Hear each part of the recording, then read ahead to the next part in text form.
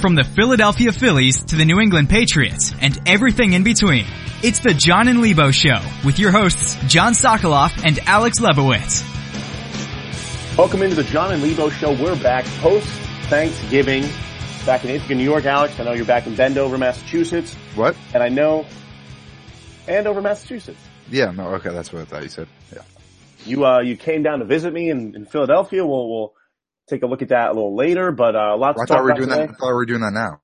I know, but I gotta tell, what else we've got. We've got, we'll be talking about the Eli Manning benching. That's huge.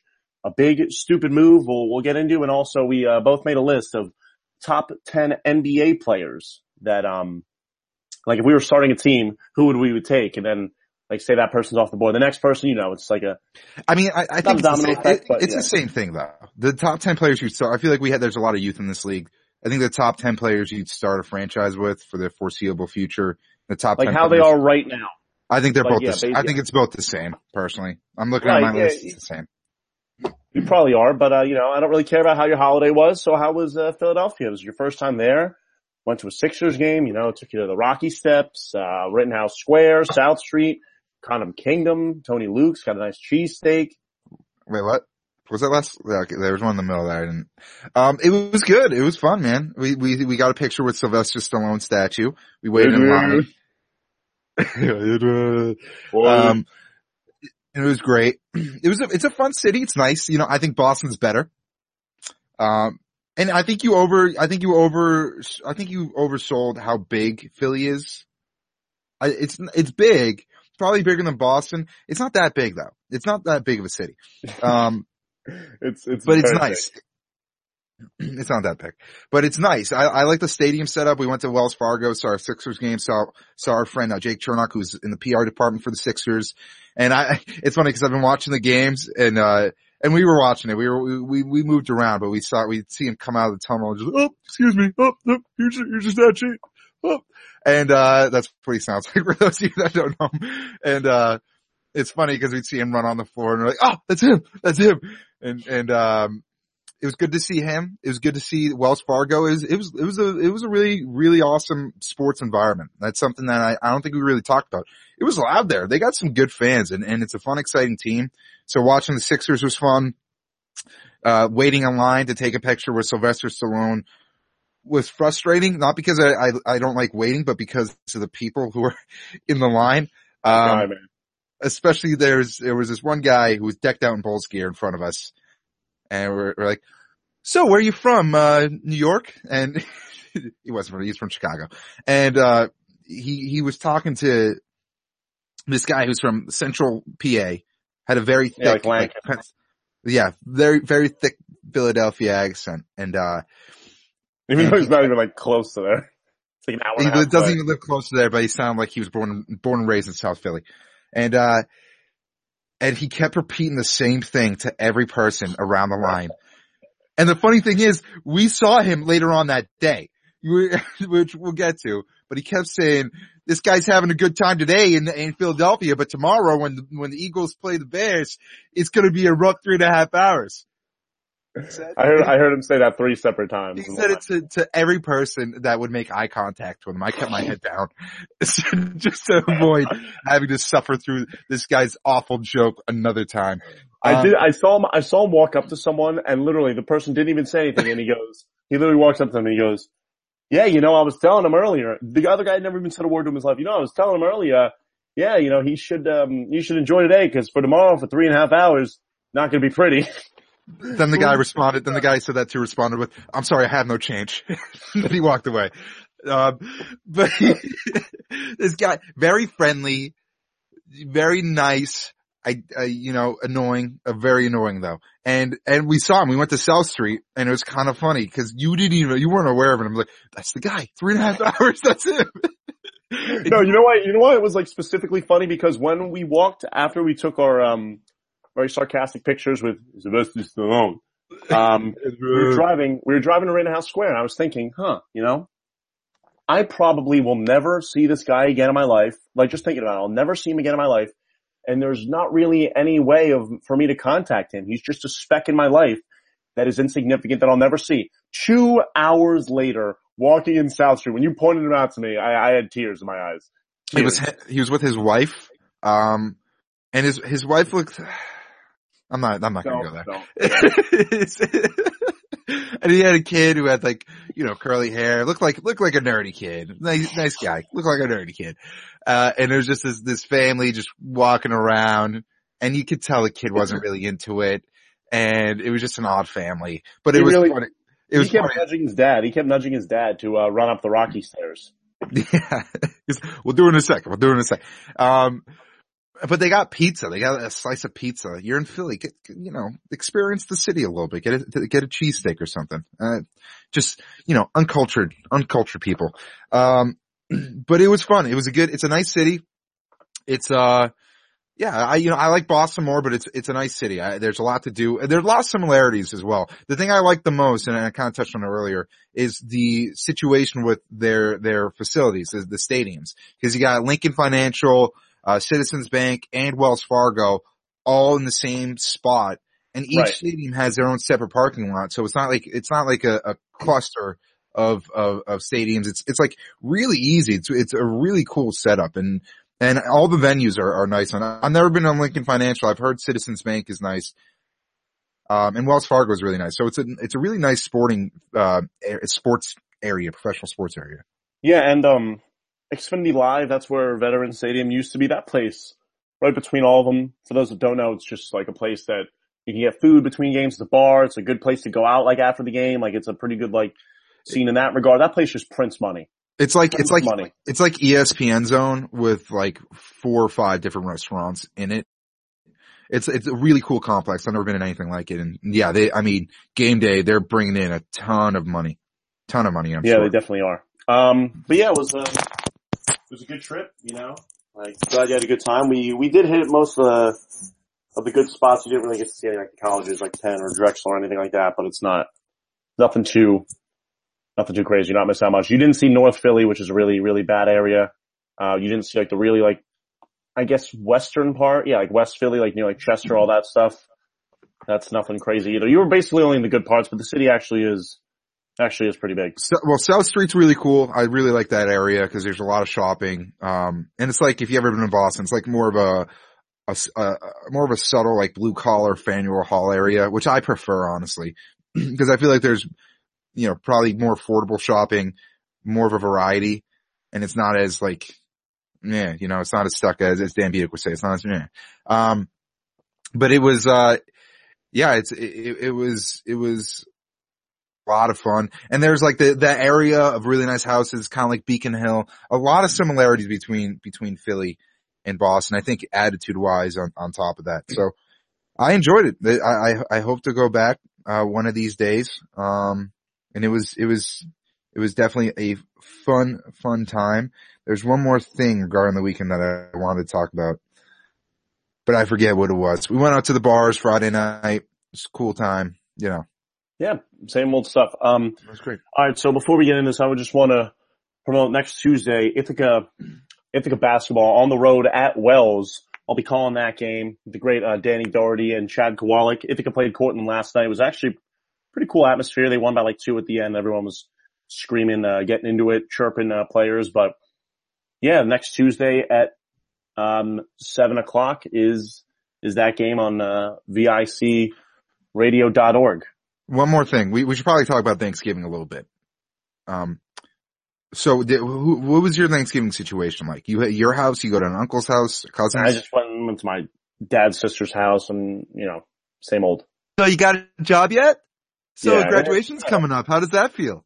Yeah, pretty much, stuff like that. That annoying? Yeah, but but seriously, you have a graduation coming up. How's that? I'm joking. All right. We should probably get into it. Yeah, let's get into, Eli Manning. That news. Eli first? All right. Yeah, that news shocked me yesterday. Absolutely shocked me. For an organization, the last 5 years, last year they were a good football team. 11-5, made the playoffs, lost to the Packers. They were an interesting team, I'll put it at that. Every other year, they have not made the playoffs. 2011, they won the Super Bowl. 2012, no playoffs. 13, no playoffs. 14 and 15, no playoffs. every year during that awful stretch, which was combined with a bad job by Jerry Reese, Coughlin just really getting pushed out, and then McAdoo coming in. Well, McAdoo was really last year and this year. McAdoo last year looked like he could be a coach of this team for the next 10 years, really. Just with the job that he did with that new defense, because it was a brand new defense. They spent a lot of money on it. They were great. You know, it really looked like he had control of the locker room. And this year, I picked this team to win the division. And now you see that not only are they 2-9, but they benched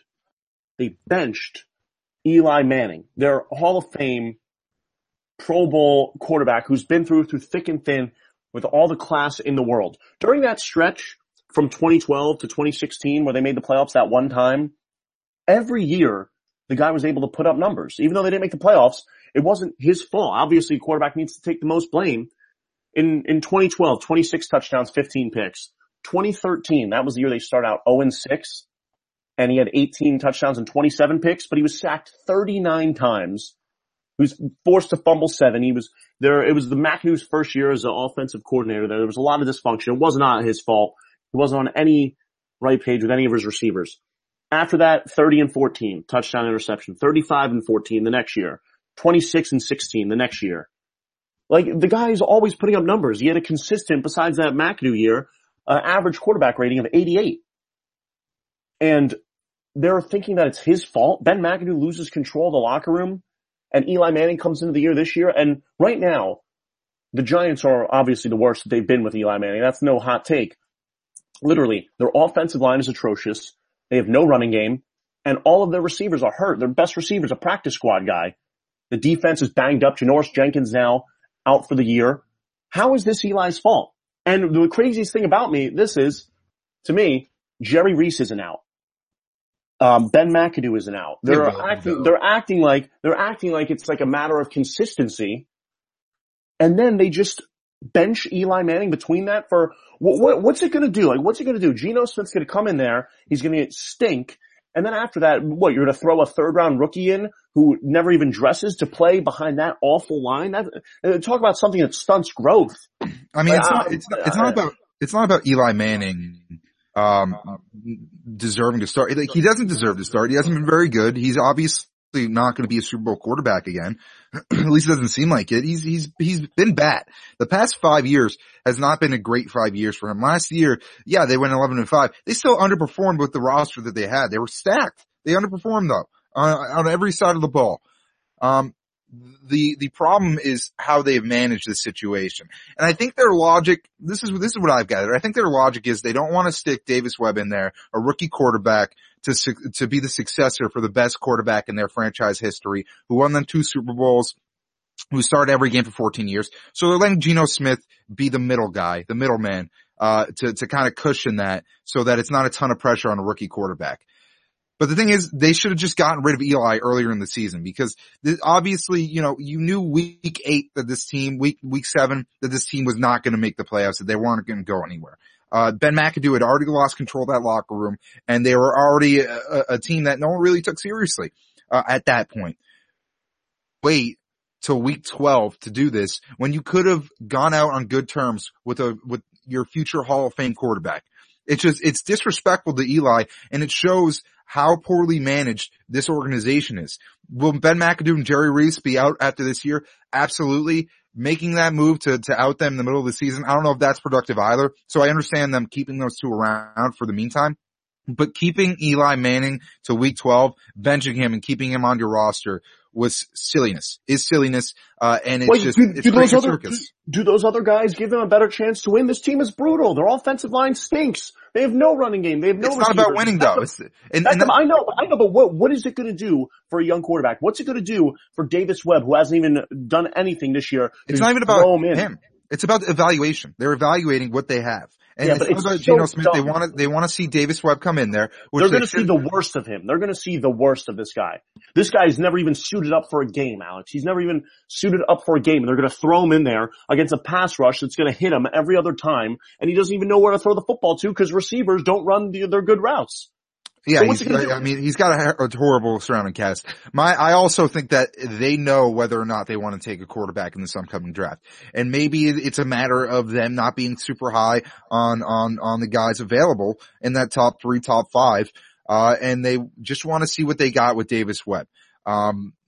I don't know. It obviously is extremely poorly managed. I don't think it's like a horrible thing to stick Davis Webb out there. He's a rookie quarterback, yes, but the expectations aren't super high and there's not a ton of pressure on him, especially when you have Geno Smith really taking the fall in this one. Like, he's gonna be in there for 2 weeks, and then you have Davis Webb come in and yes, there'll be spotlight on him. Yes, he'll probably be heavily scrutinized. It is better than sticking him in there directly after benching Eli Manning. I get that. I just don't know. I'm with you in the sense that I don't know what they're expecting from this kid, when he's going to be put in the mix, as a quarterback with the horrible offensive line and a horrible receiving core. Like, you can say the same thing with Jimmy Garoppolo coming in for the 49ers. I know it's apples and oranges, but yeah, he's got a horrible surrounding cast. And if you really want to develop a quarterback and not scar him and not be counterproductive towards his career, then I don't know what the logic is there. So, well, CJ Beathard and Eli Manning are like, this is just pure. Yeah, it's Eli Manning. That's disrespect. Your season's already over. But your season's already done. Like why, he's done so much for this organization when the GM, like, he's been the only consistent thing. This team's been awful. And besides last year, they've been awful. Everything about them has stunk besides him. Besides the first year of McAdoo, the other years he put up good numbers. He was solid. He did the best with what he could do. He's not the most mobile quarterback. He can't really extend plays too much, but he did the most. He gave this franchise everything he had. He won so many great road playoff games and 2 Super Bowls, beating the best dynasty in the NFL's history, arguably. And this is how you treat him when he's literally just done everything that he can for this franchise. He's most likely a Hall of Famer and winning Super Bowls like this. This is how they treat him. I was just so shocked because it's just unnecessary. It's not like it's a Sam Darnold type of guy. You're throwing a guy who's never even dressed into a fire like this. It's brutal. I think it's brutal. Yeah, it should have been done earlier in the season. I don't think it's bad that Eli's being not starting for the Giants. When you are 2-9, and the quarterback play has been subpar regardless of his surrounding. Obviously it's not out of the question to make a change. It's how they did it, how they went about it, and how they treated the best quarterback they've ever had in this situation. And it's also Ben McAdoo just being incompetent. He's one of the worst head coaches in the NFL right now. He's out the door. He's halfway out the door already. And him going on the podium and saying, Geno gives us the best chance to win. That's bullshit. That's 100% bullshit. That's not why you're doing it. You're doing it to evaluate. Just be honest. You're not a playoff contender right now.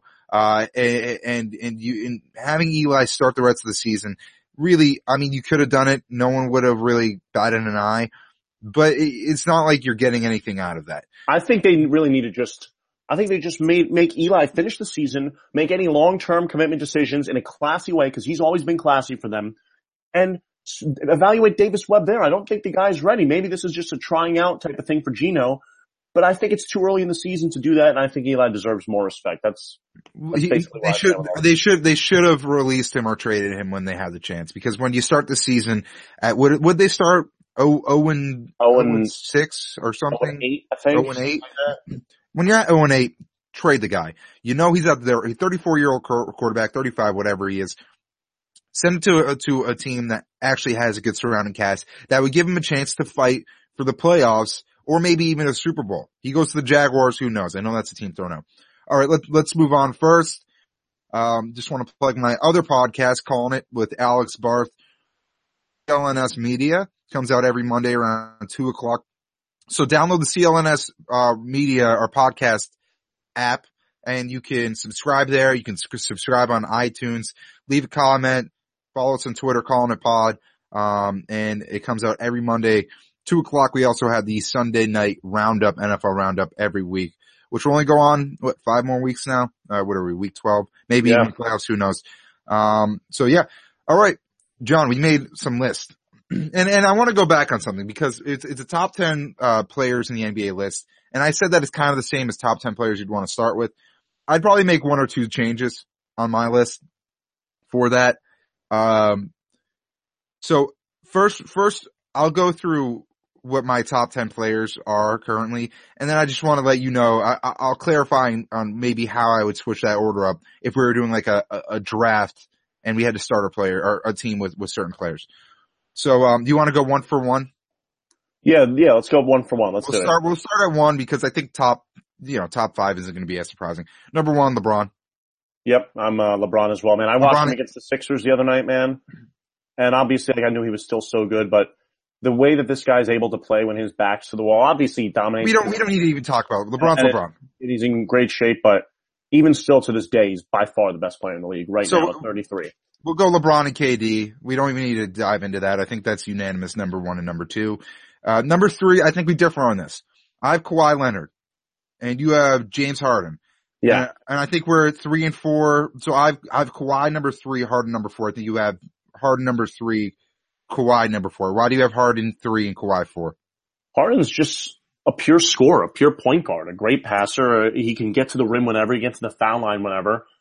He makes other players way better. He gets the most out of his players. And if you put him in a great system, he's one of the few guys in the league that I would label as always unguardable. I would say he's unguardable. Steph's unguardable. KD's unguardable. There's only like 3 and Kyrie. Those are like the only 4 guys that are the best pure scorers in the league that are unguardable. Yeah, I agree with that. I think James Harden's probably the purest scorer in the NBA, the best scorer in the NBA. So smooth, unreal handles, second best handles in the league. Absolutely. The guy's he's like, if you're starting a team, like that's just a great guy for the first play. Like I know Kawhi's a great defender and great offensive and a great fundamental guy, but if I'm just starting a team, I think Harden gives me a better chance. Yeah, I think you can go either way. I just go Kawhi because of what you mentioned. I think he's a more well-rounded player and he'll still give you 25 to 30 every night and he'll lock down the other team's best scorer, best player.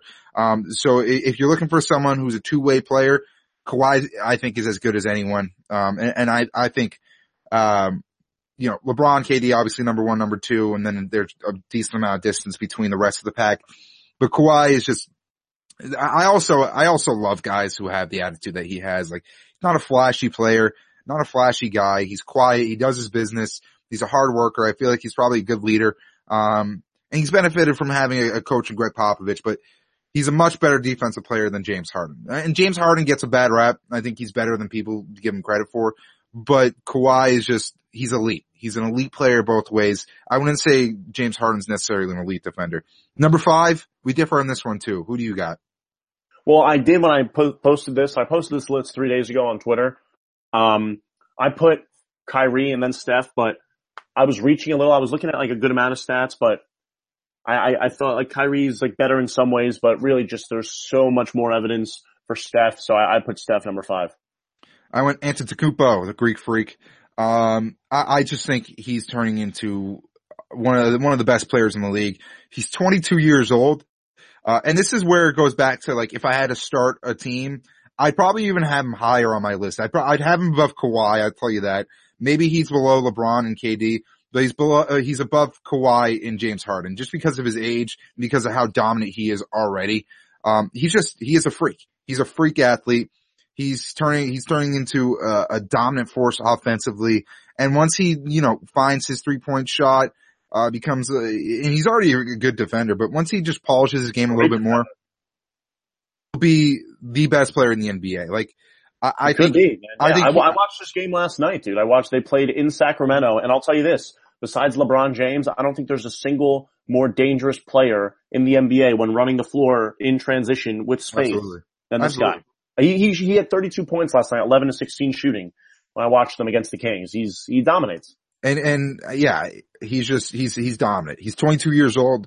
He's a dominant force. And I think it will there'll come a point, what's KD now? 29, 28?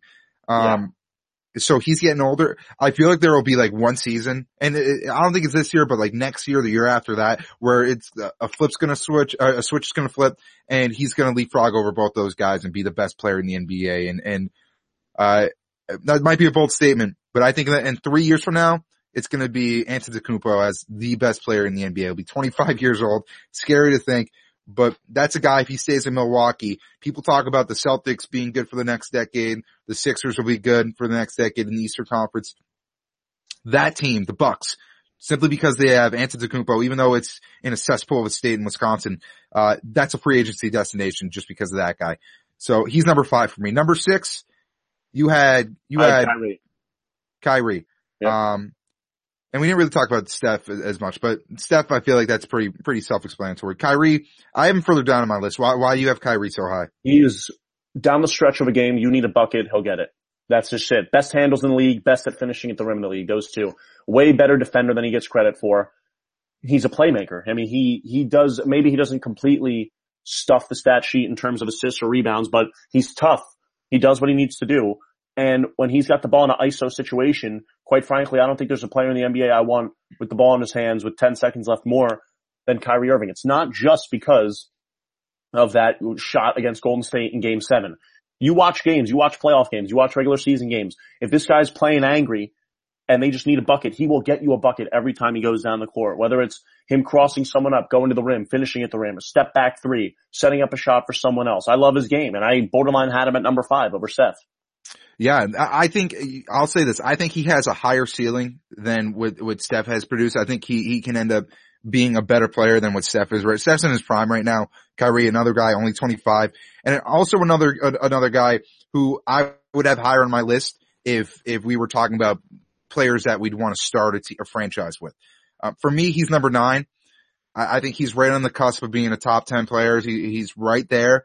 I can understand if you want to kick him out of that top 10. I can understand if you want him as high as 6 or 7. He's unbelievable. He has the best handles in the league. He's at the rim in the league. And he's clutch. I think you hit the nail on the head with that. And I've seen this year, obviously, you watch the Cavaliers, if you watch the NBA, you know what he's capable of. But seeing it firsthand on the Celtics team, it's been amazing. And his numbers aren't like overly impressive. He's like 23. I think sometimes we read too much into numbers, man. I really do. Absolutely. Like, you watch the game. Like, people keep tweeting about like the NBA sometimes and they don't watch him play. Watch Kyrie play basketball. It's amazing. Watch him dominate for the best team in basketball right now. That's 19-3 or 19-4. Watch him dominate for them on League Pass and forget about stats a little bit. Like, stats are very important, but they're not 100% everything. 7, I had, Russ. Same. I thought it was good for number 7 for him.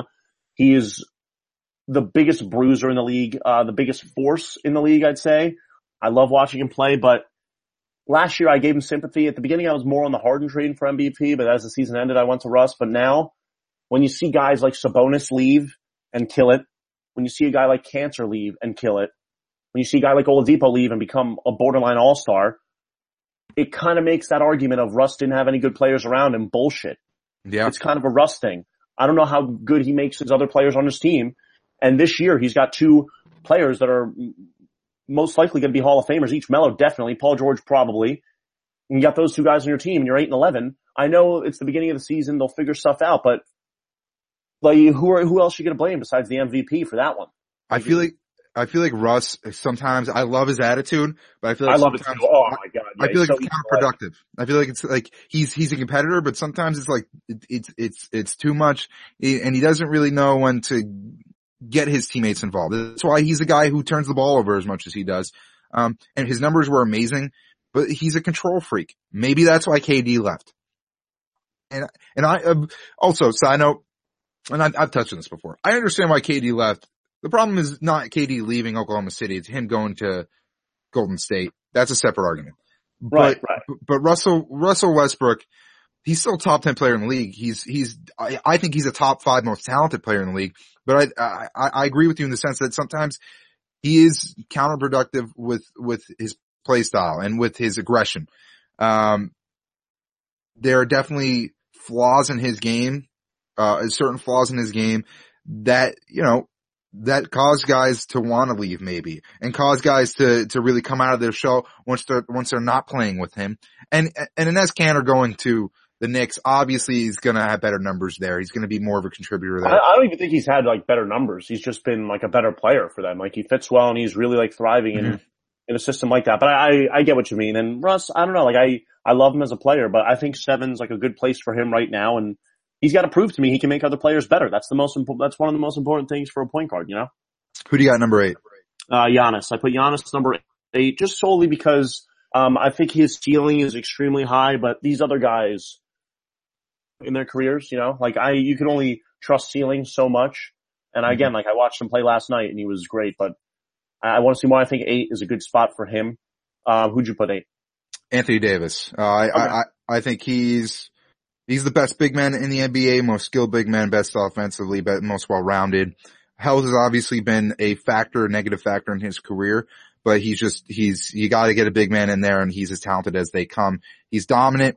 He's not a guy who I think can, you know, I wouldn't pick him as my franchise piece. He might not even be in my top 10 for that because we've seen the Pelicans with him and he has Boogie as well. They're a good team, but like he's not a guy who can take a team and carry them through the playoffs. Dwight was really the last big man who could do that. Reason I have him at 8 and I maybe would even put him lower. I don't know.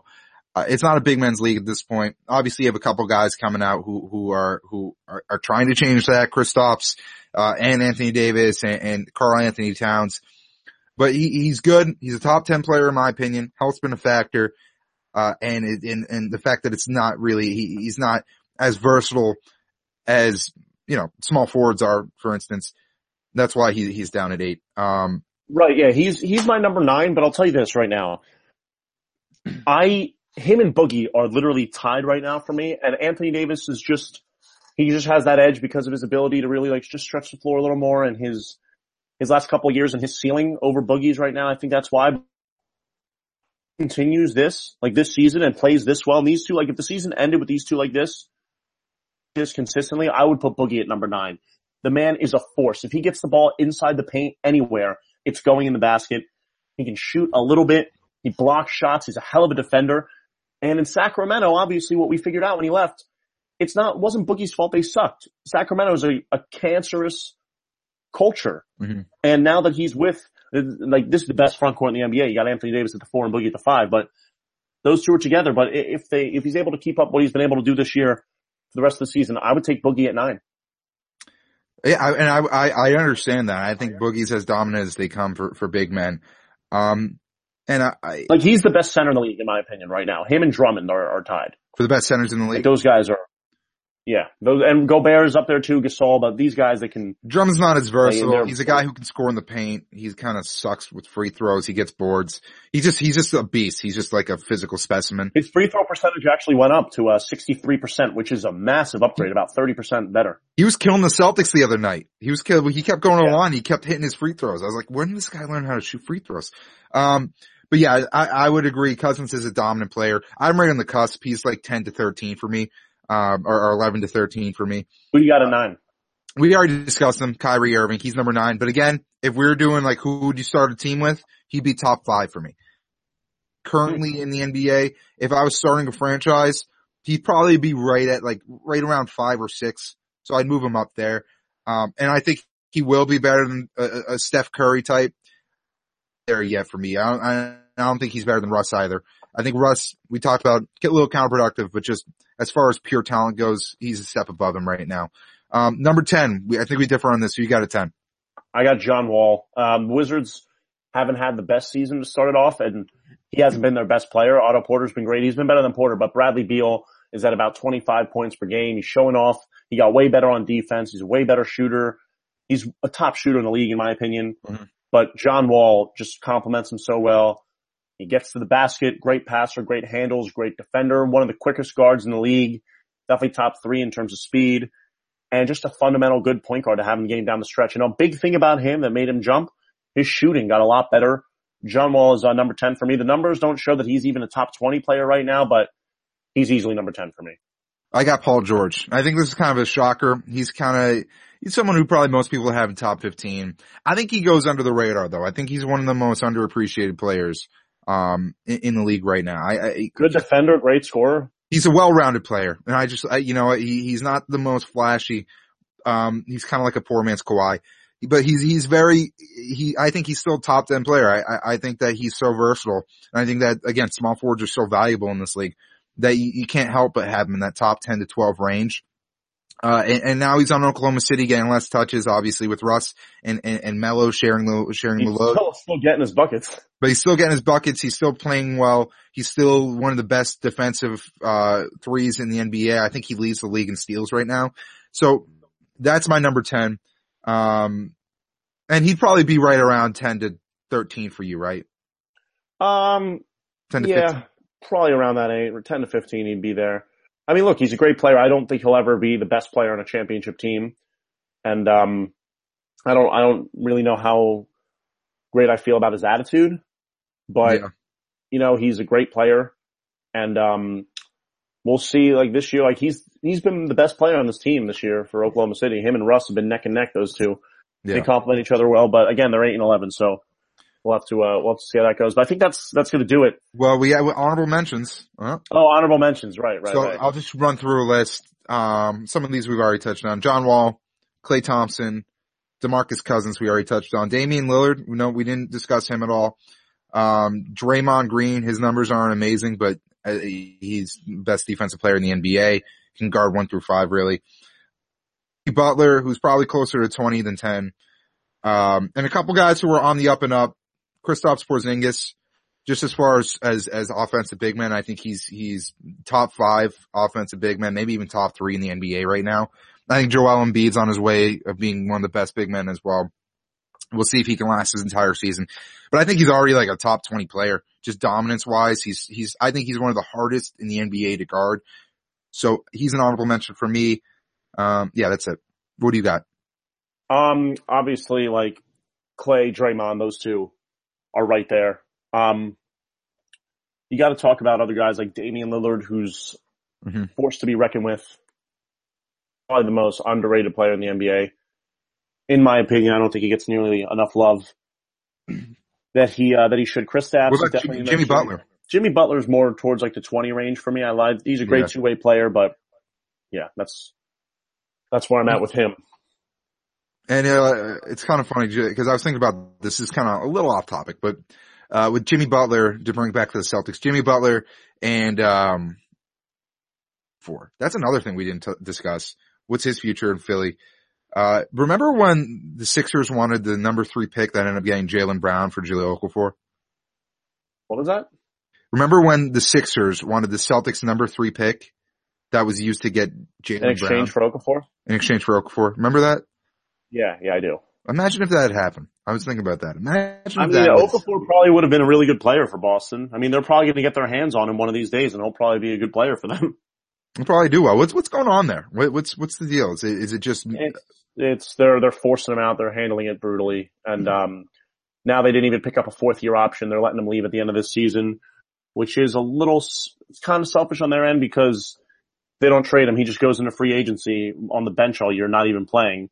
Who knows what kind of contract he'll be offered? He'll probably end up taking a 1-year deal somewhere. But yeah, they just handle it brutally. I mean, I think he'll end up finishing the season on another team if I had to guess. Yeah, I mean, but they're probably gonna have to end up trading him for a bag of chips. Yeah, maybe, but teams don't even want to give up a 2nd-round pick for the guy. All right, any final thoughts before we end this? Yeah, I mean, I just finished The Sopranos. It didn't change my life, but it was a great show, and now I'm looking for something else. But I mean, can you watch Big Mouth and then we can discuss it on next week's show? You can finish. It's 10 episodes, half-hour episodes. You can finish it in a week easy. Yeah, all right, I'll watch it. Watch it. I'm telling you, funniest show I've seen in years. I started Game of Thrones 2 like 3 months ago, but I just haven't picked it back up. I'm on season 2.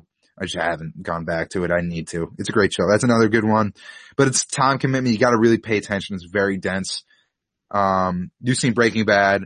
Haven't seen Better Call Saul yet. I need to get on that. I don't know why you haven't. It's just as good. Yeah, that's what I've been hearing. And I'll probably end up just binging that and then getting caught up in one of these days. All right. That will do it for this week's episode of the John and Lebo Show. We'll be back next week. Thanks for tuning in.